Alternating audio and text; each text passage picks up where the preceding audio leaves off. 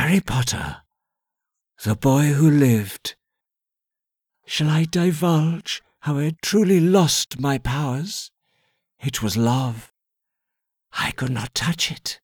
It was old magic. Something I should have foreseen, but no matter. Rubius Hagrid, keeper of keys and grounds at Hogwarts. You're a wizard, Harry. First years this way, please. Dobby, sir. Dobby the house elf. Dobby has to protect Harry Potter. Harry Potter! It's an honour. Master has given Dobby a sock. Dobby is free!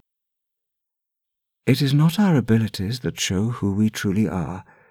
It is our choices. Help will always be given at Hogwarts to those who ask for it. Meanwhile, I'd like a nice cup of tea or a large brandy.